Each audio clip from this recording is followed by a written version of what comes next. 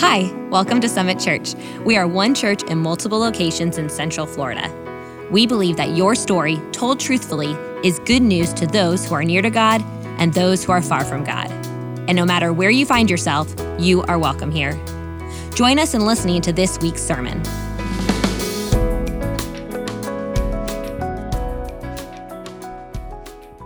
Hey, what's up, Summit? Michael here. So great to be with you. If this is your first time joining us, we're so grateful that you decided to tune in today. Man, we'd love for you to fill out the Connect card based on the QR code that's on your screen right now. We'd love the opportunity to connect with you and tell you more about why Summit Church is the place to be.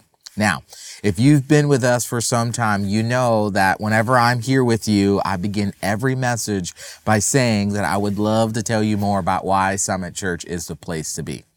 And I don't say that because I think that we're better than any other church in our city. You see, we're not in the business of competing with other churches. We're in the business of getting as many people as possible to hear about the revolution truth of Jesus. And I say that because I fully believe without a reasonable doubt that this house, this church, with all of its beauties and flaws and everything else, is still a place that you can belong long before you believe. This is a safe place for people from all walks of life to be inspired to find and follow the way of Jesus. I mean, take a look at this collection of baptisms from last year. You see, I love our deeply rooted passion and desire to reach the lost in this city and beyond. You know, I think about those 84 people who took the courageous step of faith by getting baptized last year. And my favorite part of it all was that across all of our campuses, alongside of our partnership with Global Church, we saw young, old, Black, white, Asian, Latinx, single people, married people, parents, sons, and daughters come to identify with Jesus by getting baptized. And we will again be headed to the beach this spring to celebrate those that are taking that step of faith.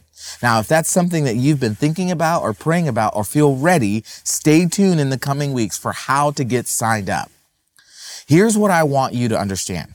Those stories that you just watched of those people taking that step of faith, they don't happen without the prompting of the Holy Spirit. And people like you, those stories don't happen without people who love them enough to invite them to church. Those stories don't happen without those who give their time and their talent and serve as volunteers to the glory of God. Those stories don't happen without people who get on their knees and pray. It's why I am, and I know that our board and our staff are excited about all that God's going to do in and through our house, through Summit Church. And I'm already dreaming and praying about what God wants to do in your life for the people he will reveal to you who need him, and how he will inspire us for his great mission.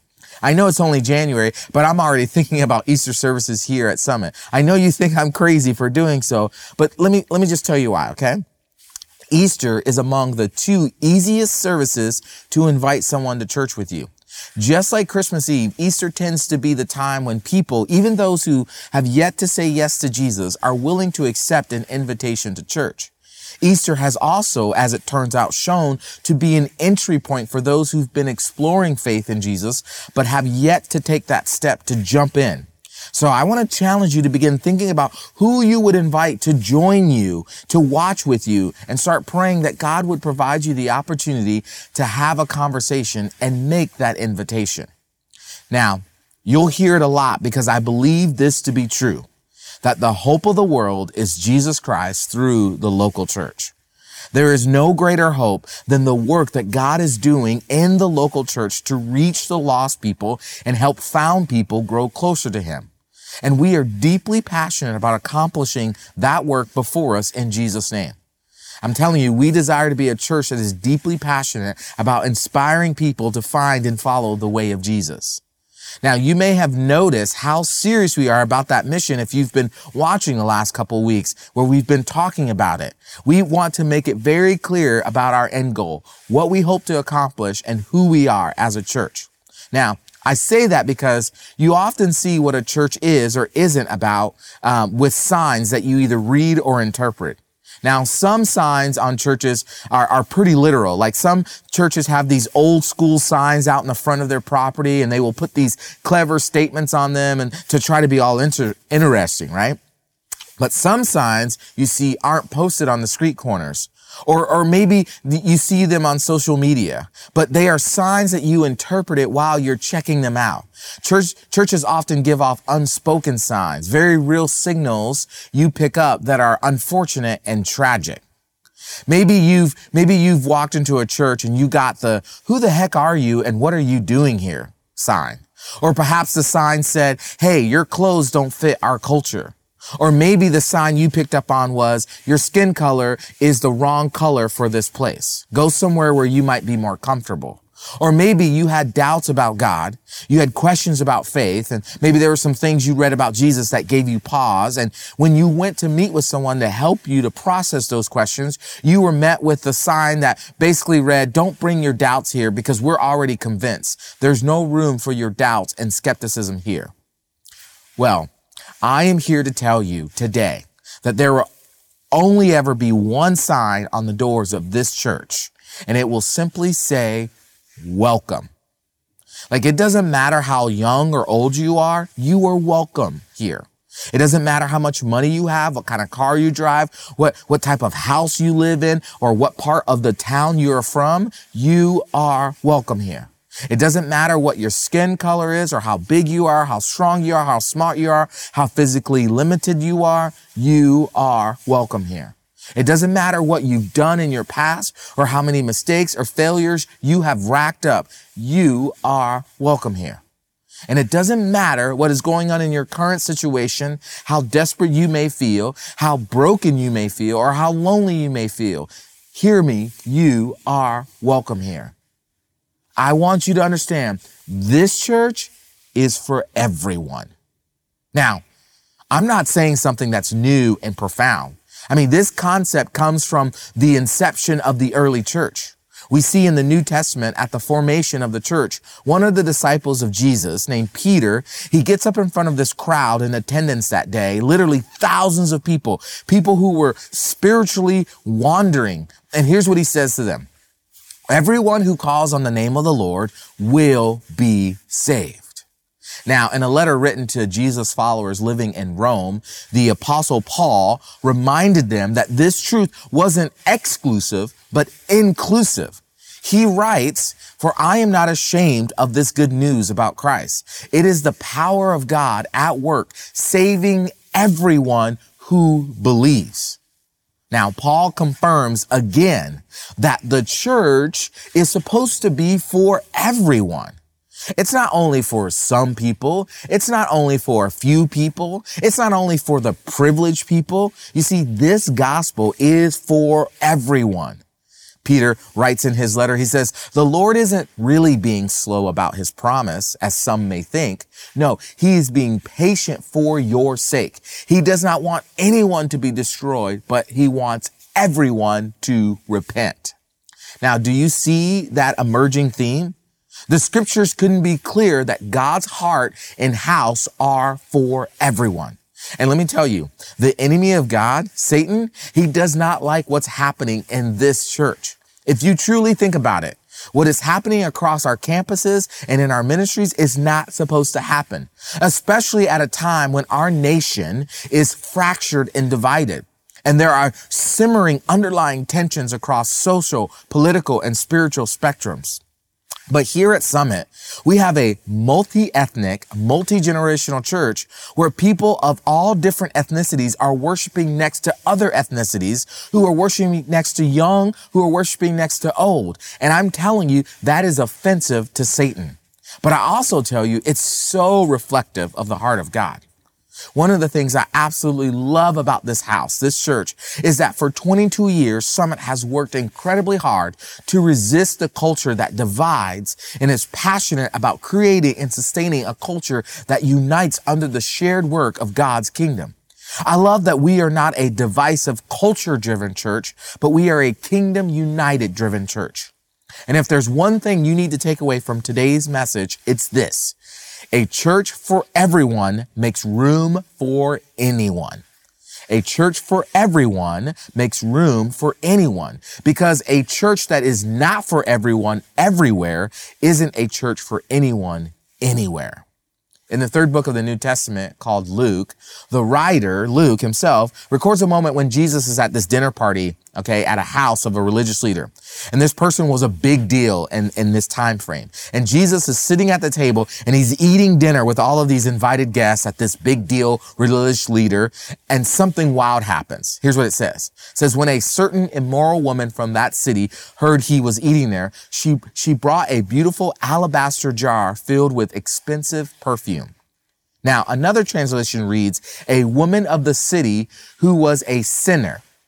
That's a nice but not so nice way of saying that she was a prostitute. She hears that Jesus will be at this house, and so she decides to show up. Now, in this time period, for her, being who she was, to show up at this religious leader's house and walk right on in would have been an absolute no-no. But she didn't care that she was breaking cultural rules. All she knew was that Jesus was there and she needed to see him. Now, she brought with her an expensive jar of perfume. How expensive? Well, that jar of perfume was worth an entire year's of salary for that time period. It was 300 denarii, which in today's American dollar would have been worth $54,509. The story continues on. Then she knelt behind him at his feet. Weeping, her tears fell on his feet, and she wiped them off with her hair. Then she kept kissing his feet and putting perfume on them. Now, her being in the presence of Jesus is emotionally overwhelming, and she's crying so much that her tears are moisturizing Jesus' feet. She had no towel, so she wipes his feet with her hair, and she doesn't care about the religious pretense in the room because she's desperate, and nothing breaks to pretension like desperation. I mean, she wasn't invited. She wasn't on the guest list. She wasn't among the accepted, and she didn't care. The story continues on. When the Pharisee who had invited him saw this, he said to himself, if this man were a prophet, he would know what kind of woman is touching him. She's a sinner. Do you hear the arrogance and pride in that statement? I mean, let me tell you, I've listened to many people who have said they have encountered this in the church. I've experienced this from a time or two in the church myself. You see, we who are already in the church can easily forget that the church was never meant to be a country club for good people, but a hospital for sinners. I remember my friend Rusty, my friend and mentor, talking about the best compliment he ever gotten about the church that he was leading. It came from someone who had just left the church. And when a friend of that person who had just left the church asked, why did you leave the church? That person responded, there were too many non-Christians that go there. I love that story because I believe the church should never be a place where we say publicly or even privately that those people don't belong here. You see, what I find interesting, and if I'm being honest, is we're all guilty of it. We like the kind of brokenness that you can hide, the one that you can put on the mask and act like life is cookies and cream and never let anyone see the real you. Yet we'll be the first ones to judge the kind of brokenness you can't hide. We're always quick with the stones to cast on others. Yet we'll cry foul when others are ready to throw stones at us. Now, with that in mind, and at this moment, Jesus tells this Pharisee a story. He says, a man loaned money to two people, 500 pieces of silver to one, 50 pieces to another. But neither of them could repay him. So he kindly forgave them both, canceling their debts. Who do you suppose loved him more after that? Simon answered, I suppose that the one from whom he canceled the larger debt. That's right, Jesus said. Now, this next part is key. Jesus does. Then he turns to the woman and he says to Simon. He turns to the woman and says to Simon. Did you catch how he turned his face towards the woman, but he gave his correction to the religious leader? Look at this woman, Jesus says. Look at this woman kneeling here. When I entered your home, you didn't offer me water to wash the dust from my feet, but she washed them with her tears and wiped them with her hair. You didn't greet me with a kiss, but from the time I first came in, she has not stopped kissing my feet. You neglected the courtesy of olive oil to anoint my head, but she has anointed my feet with rare perfume. Let me tell you, that was an indictment. In that period of the world, what Jesus said would have been akin to a tongue lashing in today's world. Now, Jesus is going to speak directly to this woman now. He says, then Jesus said to the woman, your sins are forgiven. The men at the table said among themselves, who is this man that he goes around forgiving sins? So the people in the house are like, who's this dude? Who gave him the right to forgive people's sins? Isn't that Joseph's boy? That boy crazy, right? They were all up in arms because before Jesus, they were the ones whom people came to seek solace from. But then Jesus shows up and was doing what they thought the Messiah would do, but shockingly, not for the people they thought he would do it for. I mean, think about it this way. It can be jarring when, for as long as you've known, you've been a part of the it crowd, right? Like you were the most important people in the room, whatever room that you were in. But when the most important person actually walks in the room and the first person he looks for isn't the most popular, but the least popular, that can be hard to swallow. The religious leaders were the cool, most influential people. Then Jesus comes along and they're like, why doesn't Jesus want to hang out with us? And Jesus is like, I'm actually going to go hang out with the drunk people, with the forgotten people, with the lepers, with the tax collectors and the sinners. I'm going to go chill with them because in God's church, there is no velvet rope that excludes people. Let me show you this image of this house. Now, this is a house in Meadow Woods in South Orlando. It's a lovely house on sale for $815,000, which in my mind feels very expensive for the area. But if you were to put this very same house in Valencia, California, where we just moved from, it would likely go for over $2 million, if not more. Now, I show you that to explain that the value is determined by what someone is willing to pay for something. And according to Jesus, you and I have never locked eyes with someone who doesn't matter to God, who wasn't extremely valuable in the eyes of their creator. You've heard me quote this verse a lot recently, but it really sums up our value to God. It says, for God so loved the world that he gave his one and only son, that whoever believes in him shall not perish, but have eternal life. You see, you and I will look at people and sometimes believe they're not worth garage sale prices, right? But God will look at them and believe that they, me, you are worth the life of his one and only son. That's how valuable you are to God. Now, I don't know where you are today in relation to God, whether you love God, hate God, love the church, or hate the church. But I know that if your picture of God is anything less than that of a God who loves you, you've got the wrong picture. His love is for everyone, including you. Now, if you call Summit home, can I tell you that the mission we get to be a part of, to inspire people far from God to find and follow the way of Jesus, not through coercion, not through bait and switch, but by simply telling them the good news that God so loved them, he gave his only son for them. And when you believe the church is for everyone, you will make room for anyone. Listen, we will never be a place that puts up signs that say, keep out. This is a place for everyone. You can belong here long before you believe what we believe. So in light of that, anything and everything short of sin is on the table for us to inspire people, your people, those people in your life that you know, you have no doubts that they don't know the real Jesus. We will do whatever it takes to inspire them to find and follow the way of Jesus. This place is for you. Now, if you've called Summit home and you've been here for some time to a long time and you said yes to following Jesus, I want you to know we will do all we can to inspire you to follow the way of Jesus. And I want to ask you to do something, a little homework assignment, okay? This is going to be important for next week. I want to ask you to begin praying and asking God for four names of people who are consistently showing up in your life that you know aren't following Jesus. Ask God to reveal who those four names are and hang on to them for next week, okay? I want you to know that this place is for you. If you've been attending Summit, but have yet to make that commitment because you've still got questions, you're still wrestling with the truth of who Jesus is and what he stood for, you're trying to figure out if this is a safe place for you to find and follow the way of Jesus, know that the sign we hope that you find every time you show up to watch with us is welcome home. And maybe you're watching right now and you would say, I want to be a part of this place, but I first want to follow Jesus. I want to put my yes on the table to following Jesus for the rest of my life.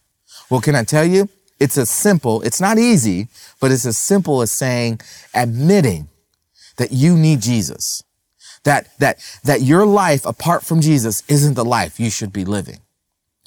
Believing that Jesus is the Son of God, that he went to the cross and died for you, and choosing today to say yes to him all the days of your life.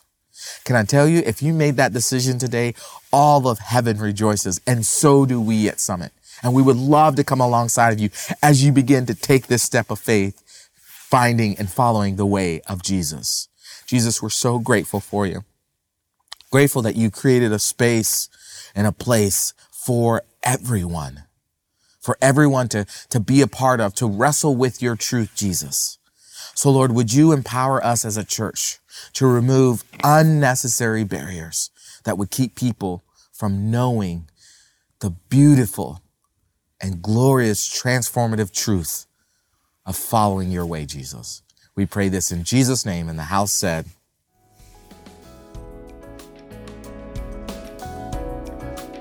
Thank you for listening with us today. You can also watch our video services on YouTube or at summitconnect.org. And check out our show notes to link to our website and follow us on social media. Now go in God's grace and peace. We hope you join us next time.